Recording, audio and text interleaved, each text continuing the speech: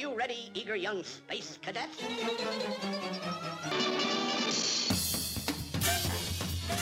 Meep, meep.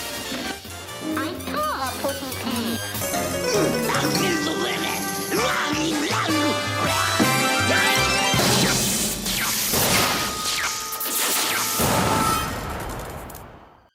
Where's the kaboom? There was supposed to be an earth-shattering kaboom. Hello and welcome to Of Course You Realize This Means Podcast. I'm your host, Jonathan Graves, and today we're going to be looking at some classic cartoons and some characters that have some boxing experience. With me today is Mark Hughes. He's a writer for Forbes as well as a screenwriter. Welcome to the show, Mark. Thanks for having me on, Jonathan. Very excited to be here. A big Looney Tunes fan. Happy to be talking about it with another big fan. You were one of the first people I reached out to as soon as I started the podcast, so I'm just happy to have you on. Thank you for the invite, and very, very excited to be on one of the early episodes here. Awesome. Yeah, we're only 5 episodes in so far, so it's pretty early on, but our fan base is constantly growing, and I'm really thankful for that. So thank you for being on this one. Yeah. I'll be promoting it and telling everybody to they need to sign up and start listening because it's very cool. Fans are going to love it. Oh, thank you. I appreciate that. So yeah, we're here to talk about some boxing. Are you a fan of boxing in general? Yes, I am. I know it's a lot of people wonder, how can you watch people hit each other until they hurt each other? And I know it's problematic. I know all that stuff, but I can't deny that I've watched boxing my whole life. I like watching boxing and MMA and stuff. So yeah, I am a fan. Cool. Well, then you're the right person to have on for this episode. We're going to be talking about Daffy Duck, in particular in To Duck or Not to Duck. This was in 1943, and Chuck Jones directed that short, and it is one of the premiere Daffy episodes where we get the crazy, wacky Daffy in a situation where he's just in his element and he's able to one-up his opponent, which in this case is Elmer Fudd. And, you know, the fellow duck that is the referee is kind of in on it, and they both go against Elmer, and obviously he's the hunter. He's the guy that you don't want to win, and Daffy just uses the rules to his advantage, or rather the lack of. Yeah.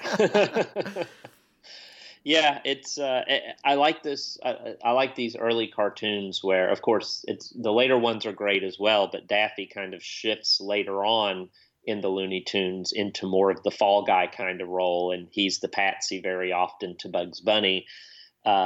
Whereas these early ones where he does a lot of the woohoo jumping around and bouncing upside down on his head and acting crazy, and he wins the day. And it's good to see him in that kind of a role, knowing that things are going to get a lot rougher on him later in later years. It's nice exactly. that he had his time in the sun as the victor. Yeah, and that wacky Daffy is what makes him so enjoyable to watch in this. And having him go from that unsuspecting victim to the guy that, you know, one-ups his opponent is really fun. And, you know, he gets in the ring and you think that he's outside of his element, like he's a wacky duck, like he doesn't know how to box, but then you realize that all of the crowd and everyone that's there to watch this is on his side, and you're like, oh, okay, so he's not the underdog in this. The underdog is the tables have turned, and the underdog is now Elmer. I love the cut to his loyal dog in the audience, and he's the sole fan of Elmer. Ooh. Yeah. Throwing cans of tomatoes at him. Yeah. Classic. Yeah.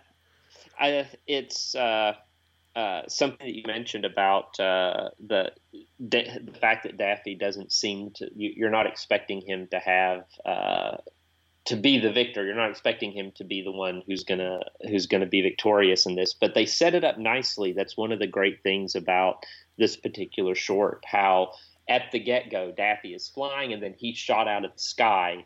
So they've already set up that he's been wronged. And we know that Elmer Fudd he's the hunter, so the hunter versus the animal is an obvious dynamic where you know who you're going to root for. But they take that extra step of having him shoot Daffy out of the sky unprovoked. It's unfair. The unfairness of it is set up in Daffy kind of harassing him.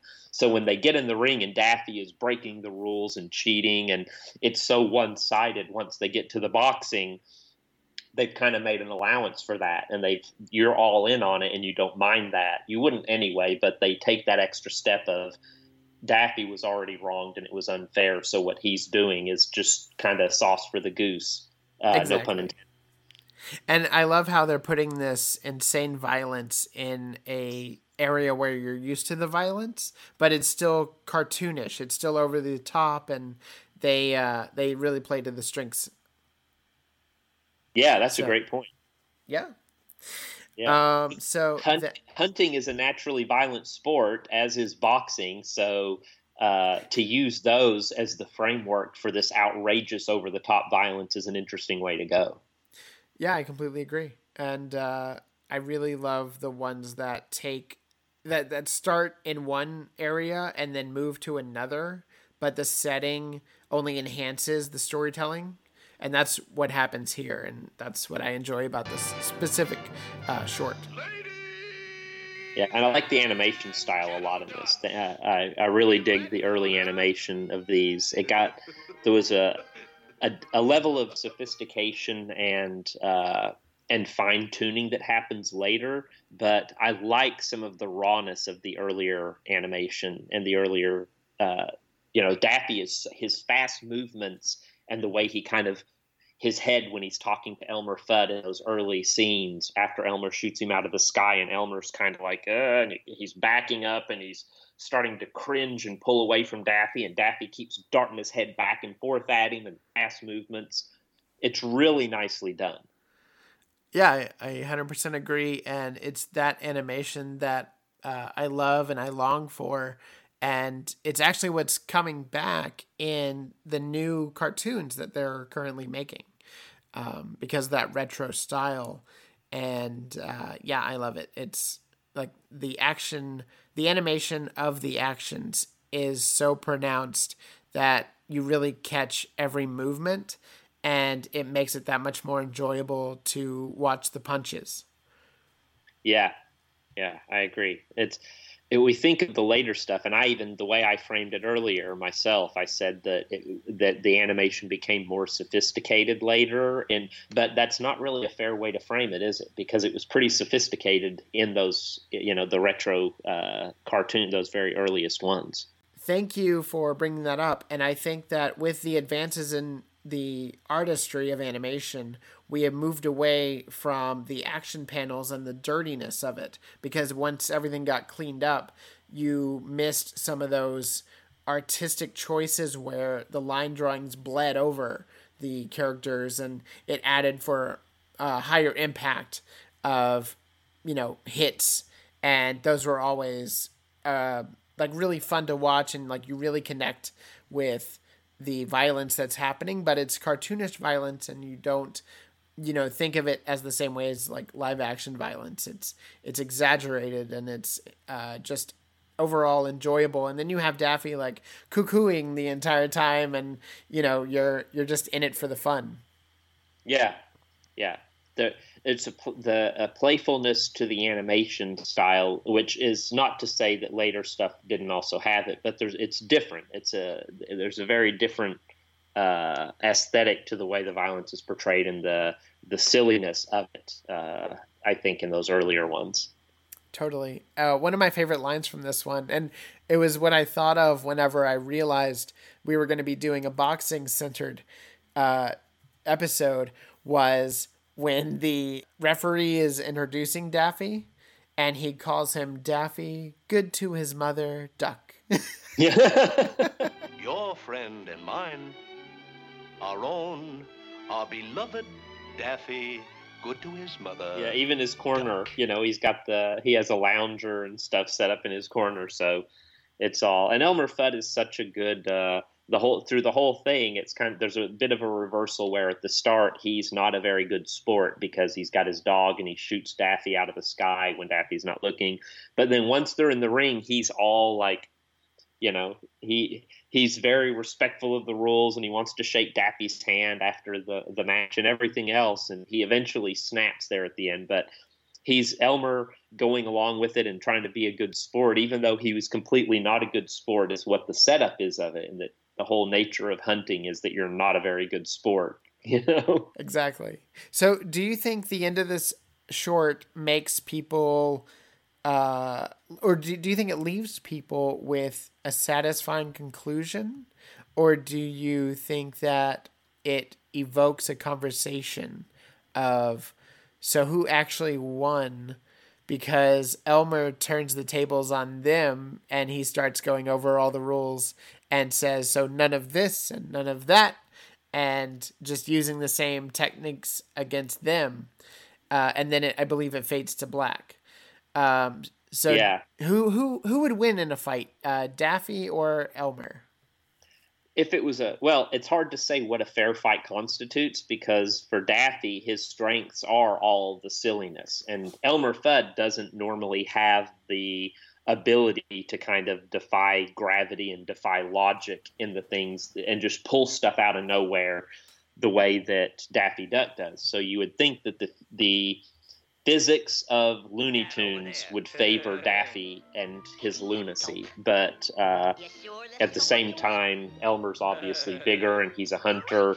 So I think if I had to bet on him at that time, in that frame of reference, I think I'd have to bet on Daffy. I think Elmer kind of catches them off guard at the end, and it's a bit of the comeuppance that everybody gets their comeuppance, because Elmer may have deserved his comeuppance, but Daffy generally is cheating, and he probably would do that against any opponent because that's Daffy's nature anyway. So I think I find it satisfying in that regard, in that everybody kind of gets a comeuppance in it, and they all kind of deserve a bit of a comeuppance in it for their various deeds.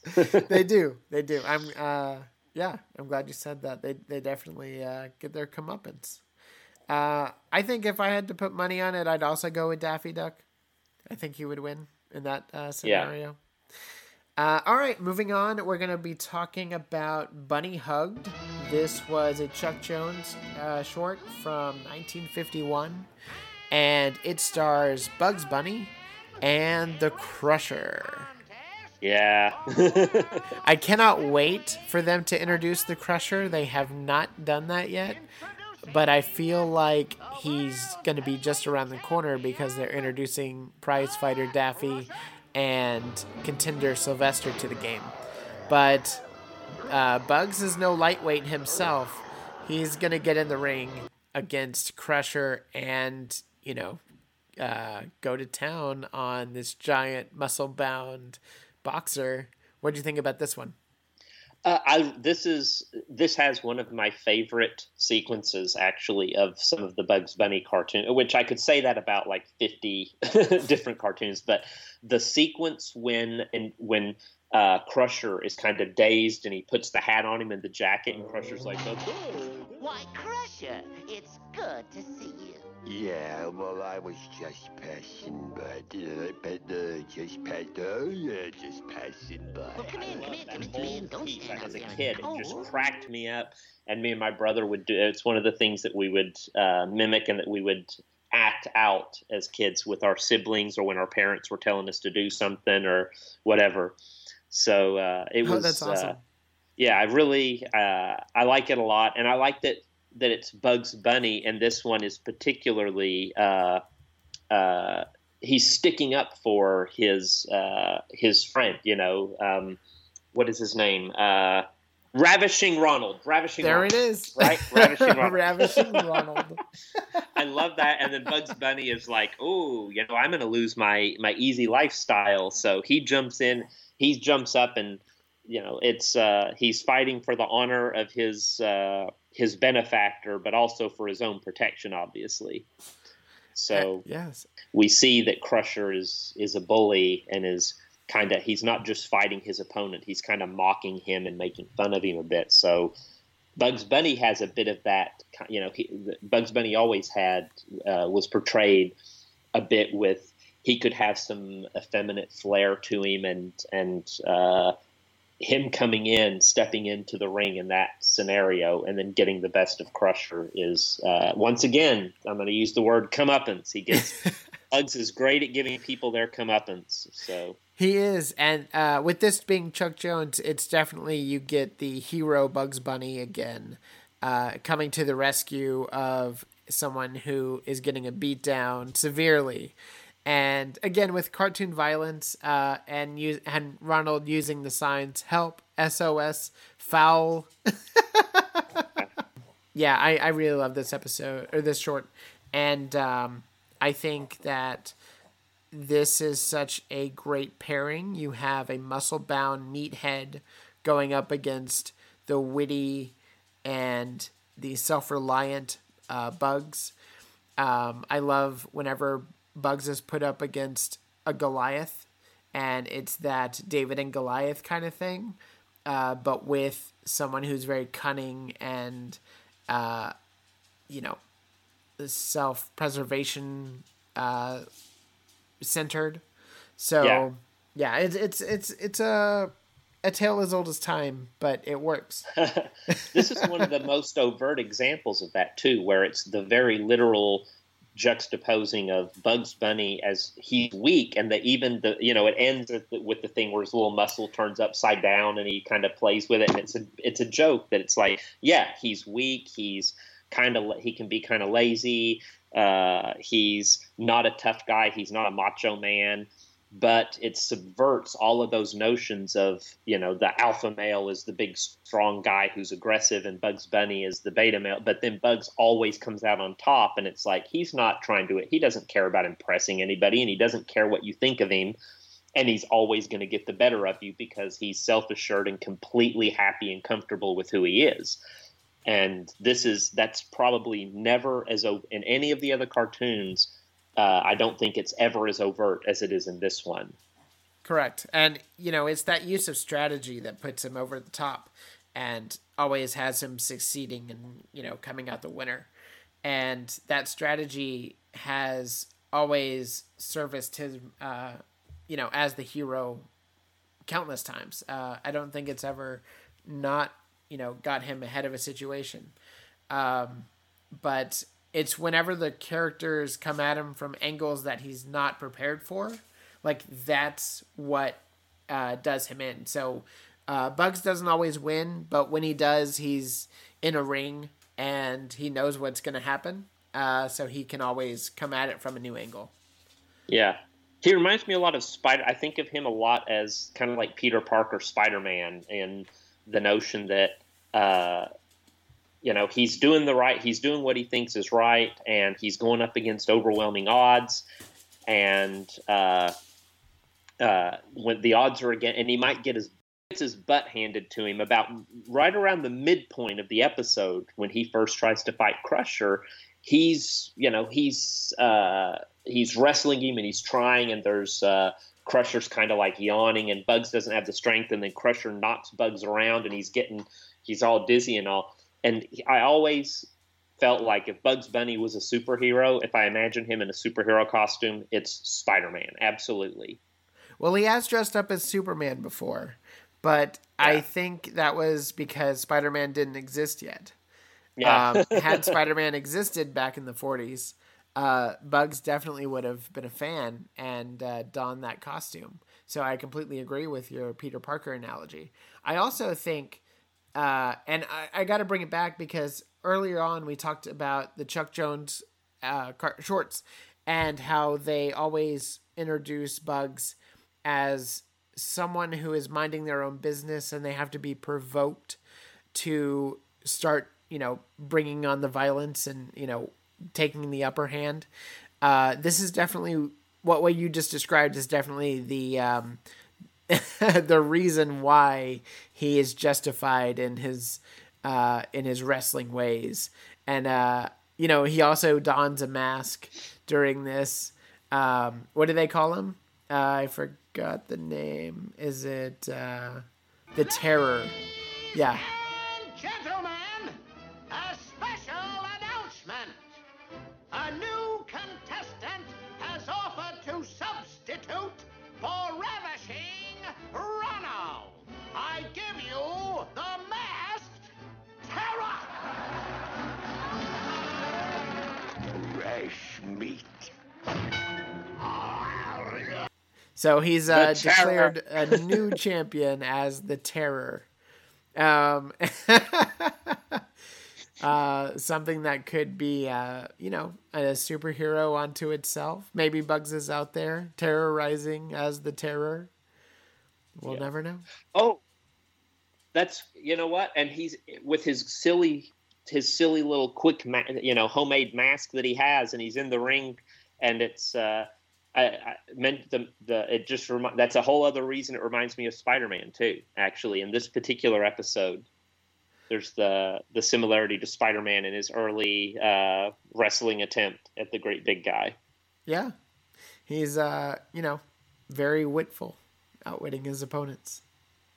Yeah, I think there's a lot of great, the art in this is really good too. And when Bugs is struggling and he's got and there's a whole lot of the over exaggerated expressions on his face, which is not something that, there's plenty of Bugs cartoons of Bugs Bunny where he doesn't necessarily get quite as expressive in his face the way that they do in this one. There's some really good surprise expressions and pained expressions and loopy expressions from him here. Yeah, the team behind Chuck Jones, I think every animator had different, or every director had different animation teams behind them, and Chuck Jones always had really nice line drawings and expressions to his characters, and they always stood out as something that was artful. If you took a screenshot of, any segment of this short, the composition is amazing. The character designs, the expressions, they're all spot on. They're all something that you would want framed. And I love that about him. I think Phil Monroe is the lead animator behind Chuck Jones. I could be wrong, but I think it's either him or Ken Harris. And they both did that with Bugs. They always made Bugs stand out as something that is worthy of art. How long did it take him? Do you know offhand? I have no idea how long it took him to make an average episode like this. These 5 to 7 minute segments. I actually don't know. If I had to guess, I would say 3 months. The reason being, they were always rushing, and I watching it, you're like, oh, this had to take time and care, but they were actually rushing every short and trying to get it on deadline and out. And whenever there was a bad one, the producer was like, all right, this is a bad one, we're gonna air it, but never do it again. And then they move on. The other thing I want to mention, right before we do that, so Bunny Hugged is a reworking of Rabbit Punch, and Rabbit Punch was made about 3 years earlier, and it had Bugs in a boxing match against the Battling Miguk, which he looked very similar to the Crusher, but wasn't called that. And the challenger was the Dyspeptic McBlaster. Chuck Jones directed both. It was very minor changes that they made to these shorts. But Chuck Jones felt like they didn't realize the potential that this one had, and they redid it as Bunny Hugged. And Bunny Hugged is clearly the one that went on to have that memorable and lasting impression on children and people of all ages. Yes. It's a great cartoon, so it deserves its reputation. It does, I agree. So today we are talking about boxing cartoons because there are new characters to the World of Mayhem, the iOS mobile app game, which you can download on your phone today and jump right in. You could start playing. I believe they give you some starter characters, but recently they started adding some boxing characters as far as a new event goes, which is called the Fight of the Century. And that is where we are, and we are jumping into Hippity Hopper now. This is not only the name of the next short we're going to be discussing, but also the name of a young kangaroo who boxes Sylvester Silly and embarrasses him in front of Sylvester Jr. every chance he gets. Why, you little... Okay, Mouse. I don't care how big you are. Come out fighting. Stop hopping around and put up your dukes. That's it. Now watch the birdie.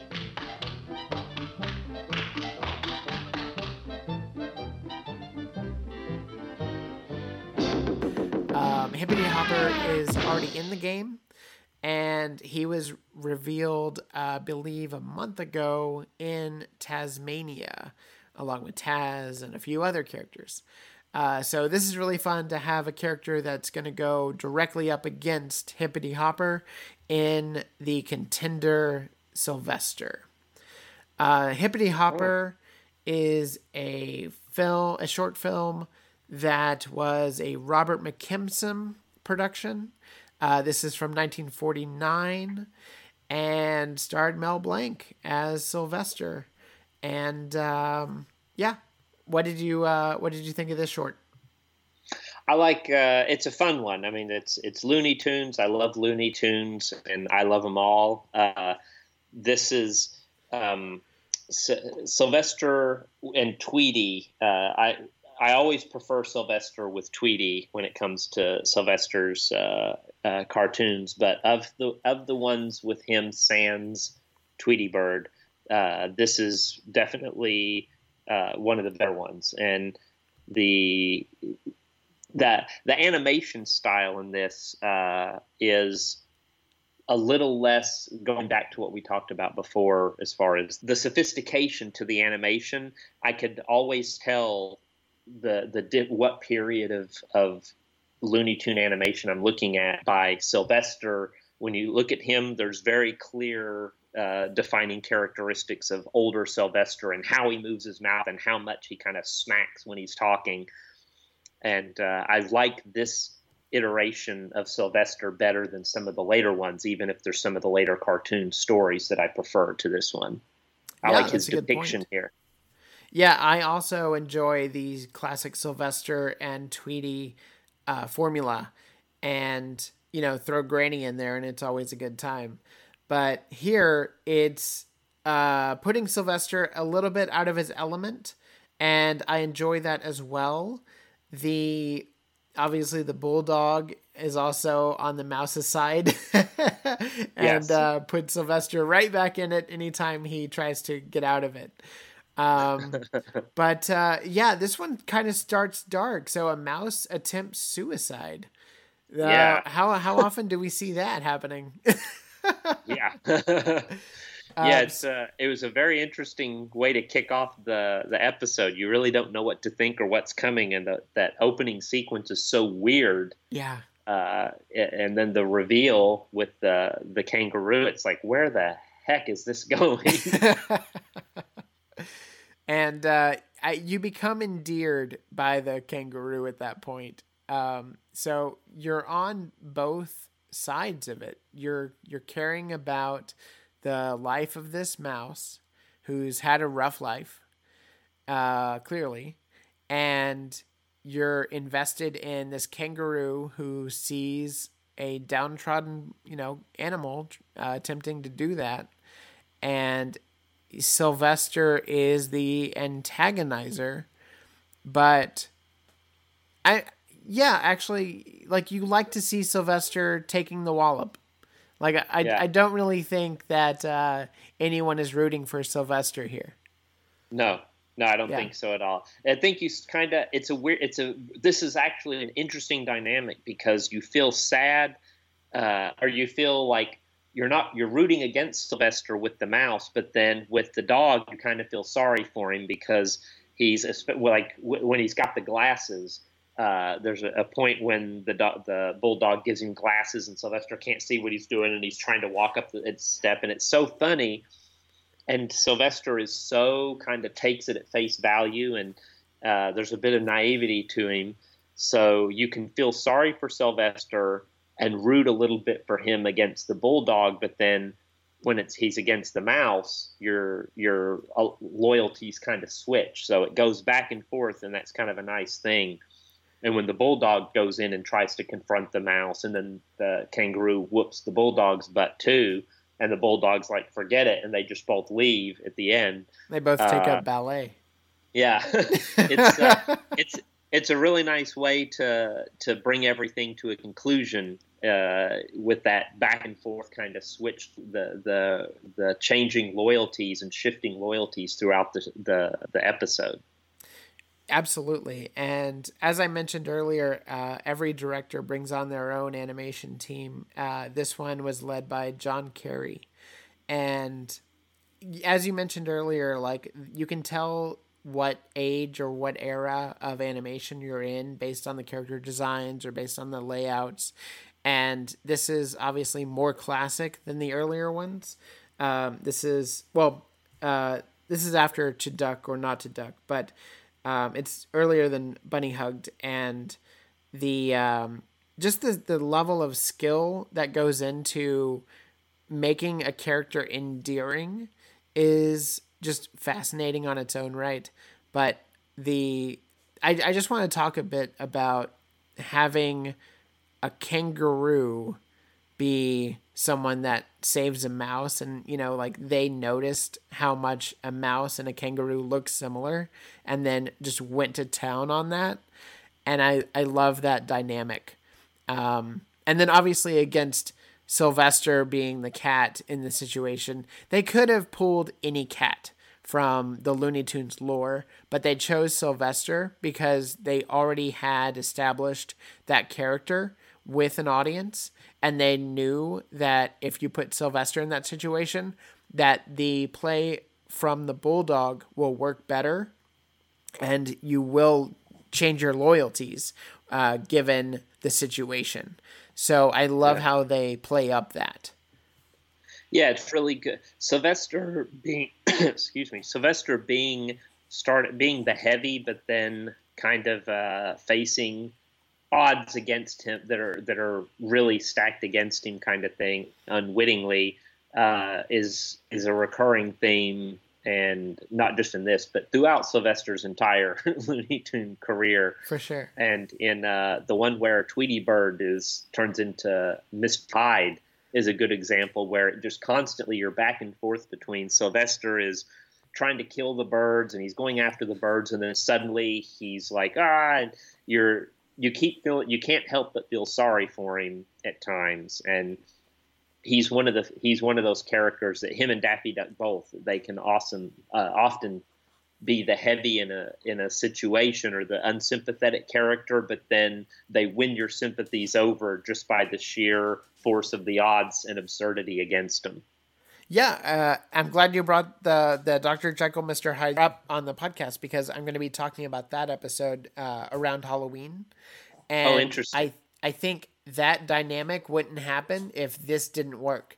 And this working shows them that, this is actually something we should continue doing. So I love that you're talking about that balance and the heavy versus the the antagonist that you unsuspectingly don't know is going to be the new heavy. Yeah, it's fun. I love anytime storytelling can play against our expectations and pull the rug out from under us and challenge our loyalties and our assumptions like that. I'm a big fan of it. And I love, by the way, the hide and go seek is that's the one. I love that episode. Tweety Bird turns into Jekyll and Hyde. Yes. Turns into Mr. Hyde. Yes. That is one of my favorite. It's one of my all-time favorite. When there's a scene when Sylvester first sees him and he's looking for it, and then the creepy Tweety bird's behind him, which that creepy Tweety bird was always stuck in my mind as a kid. And then Sylvester turns around and his eyes are just huge, and he just falls into pieces. It's such a great moment. It's like, yep, every kid can relate to that moment. That creepy Tweety is something of nightmares for sure. And it offers a great segue. So back in 2012, Mondo, the poster company, did a series of Looney Tune posters, and that was included, which had Sylvester cowering in the lower middle of it and the giant Tweety behind him. It's a very striking image and one that I love. But Mondo is back at it again because they have released a Duck Tracy poster, and it's on their site right now for $45. I have a link in the description below if you want to check that out. The art is gorgeous. You can see Neon Noodle, you can see Batman, you can see a number of characters that showed up in that short through the blinds as the noir-esque detective is looking into the distance as what will be his next clue at solving the mystery. So that's just a really fun piece of art that you can own. I don't remember the number of how many there are, but it's not very many. So if you want to get that, you might want to get that today. Yeah, it's a beautiful poster, and looking at it, it immediately reminds me, in just a general sense, of the poster from Dead Men Don't Wear Plaid.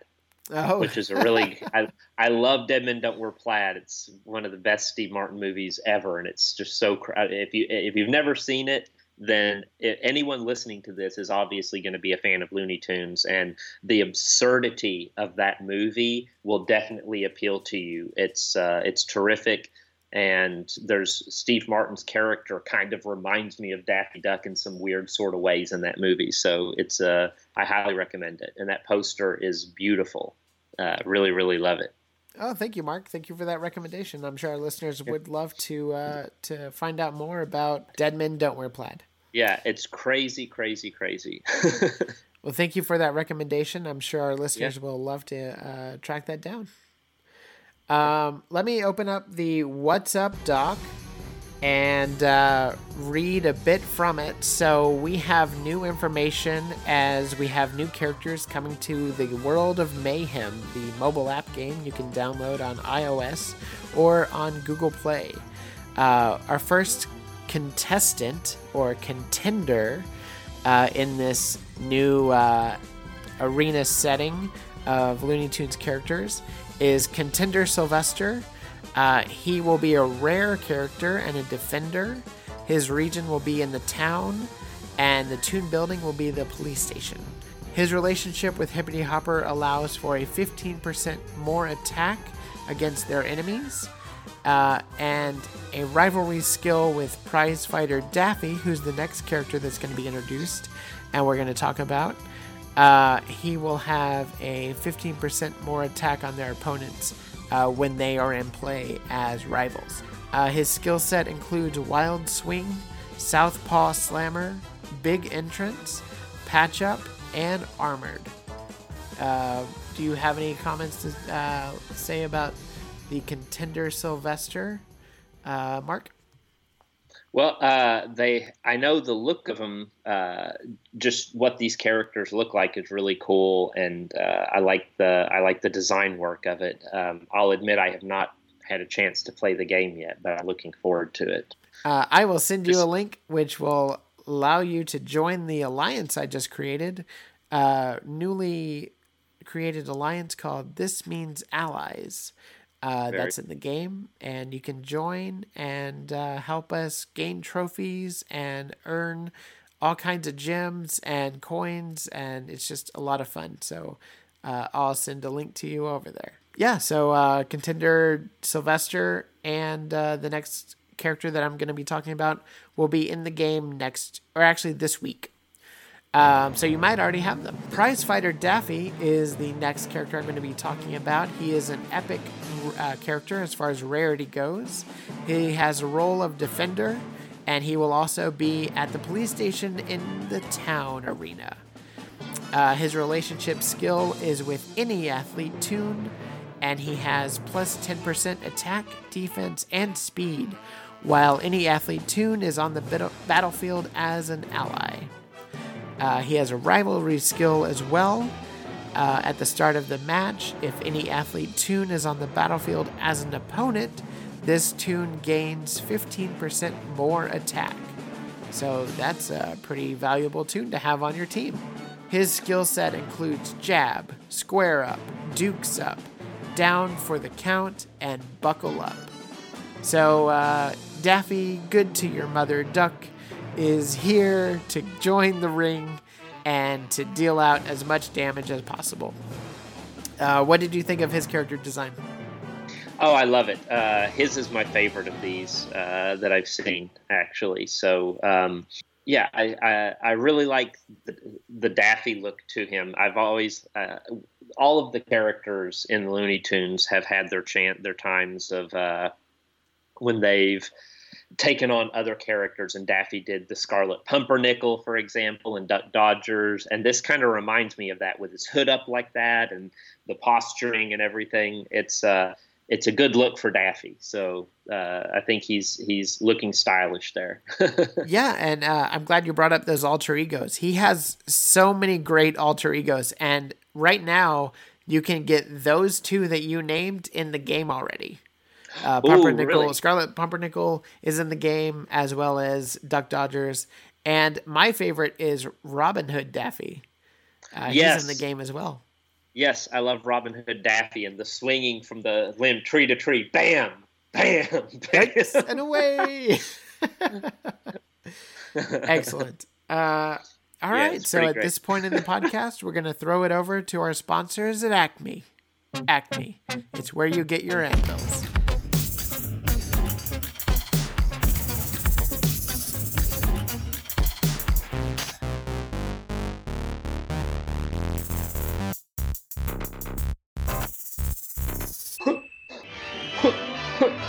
Put 'em up, put 'em up. We are in the ring now, and we have a contender going up against our heavyweight. They're using our Acme boxing gloves, and they're here to deal some damage. Can't wait to see how these affect their opponent. And as long as nothing goes wrong, we should be in for a great fight. You're a little bit heavy, but feels like there's an anvil in here. Yes, we might have preloaded your gloves with anvils. That way they can pack the biggest punch you've ever punched. Oh, winding up for the hit. A swing and a miss. He knocks himself out cold. Ooh, that must have hurt. And you can buy your Acme boxing gloves today. May or may not contain anvils. You never know where we're going to put an anvil. So I have a new Patreon, and I'd like to throw you over there. It's patreon.com/thismeanspodcast.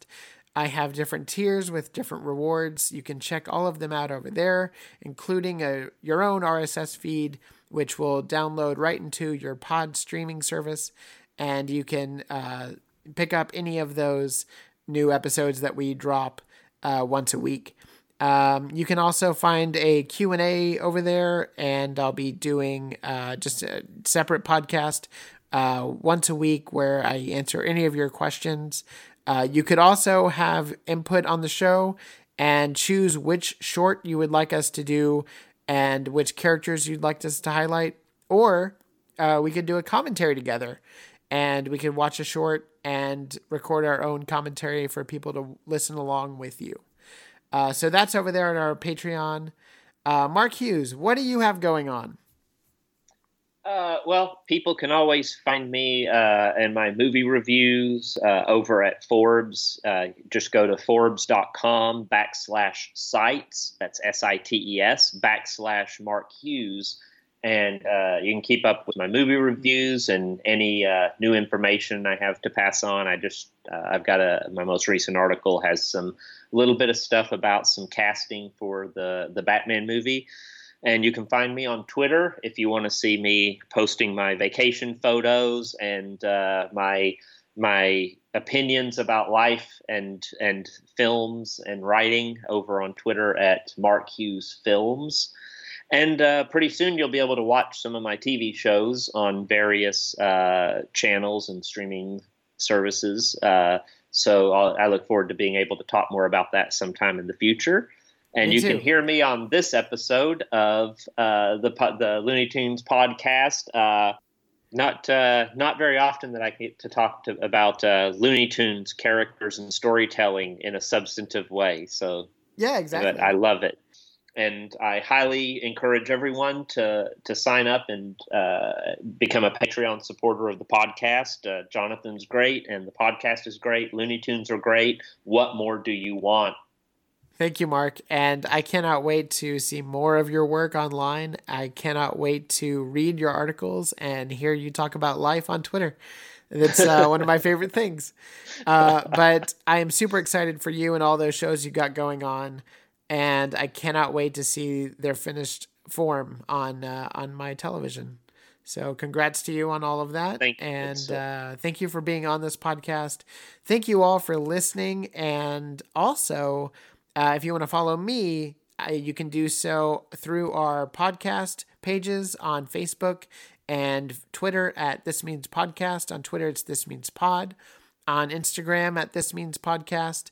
And you can follow our Podbean website. I post updates there along with pictures and anything going on with the podcast. I'm just excited to be talking about Looney Tunes. I love these characters. I love this franchise. And I hope that we can all continue the conversation. So with that being said, that is not all, folks.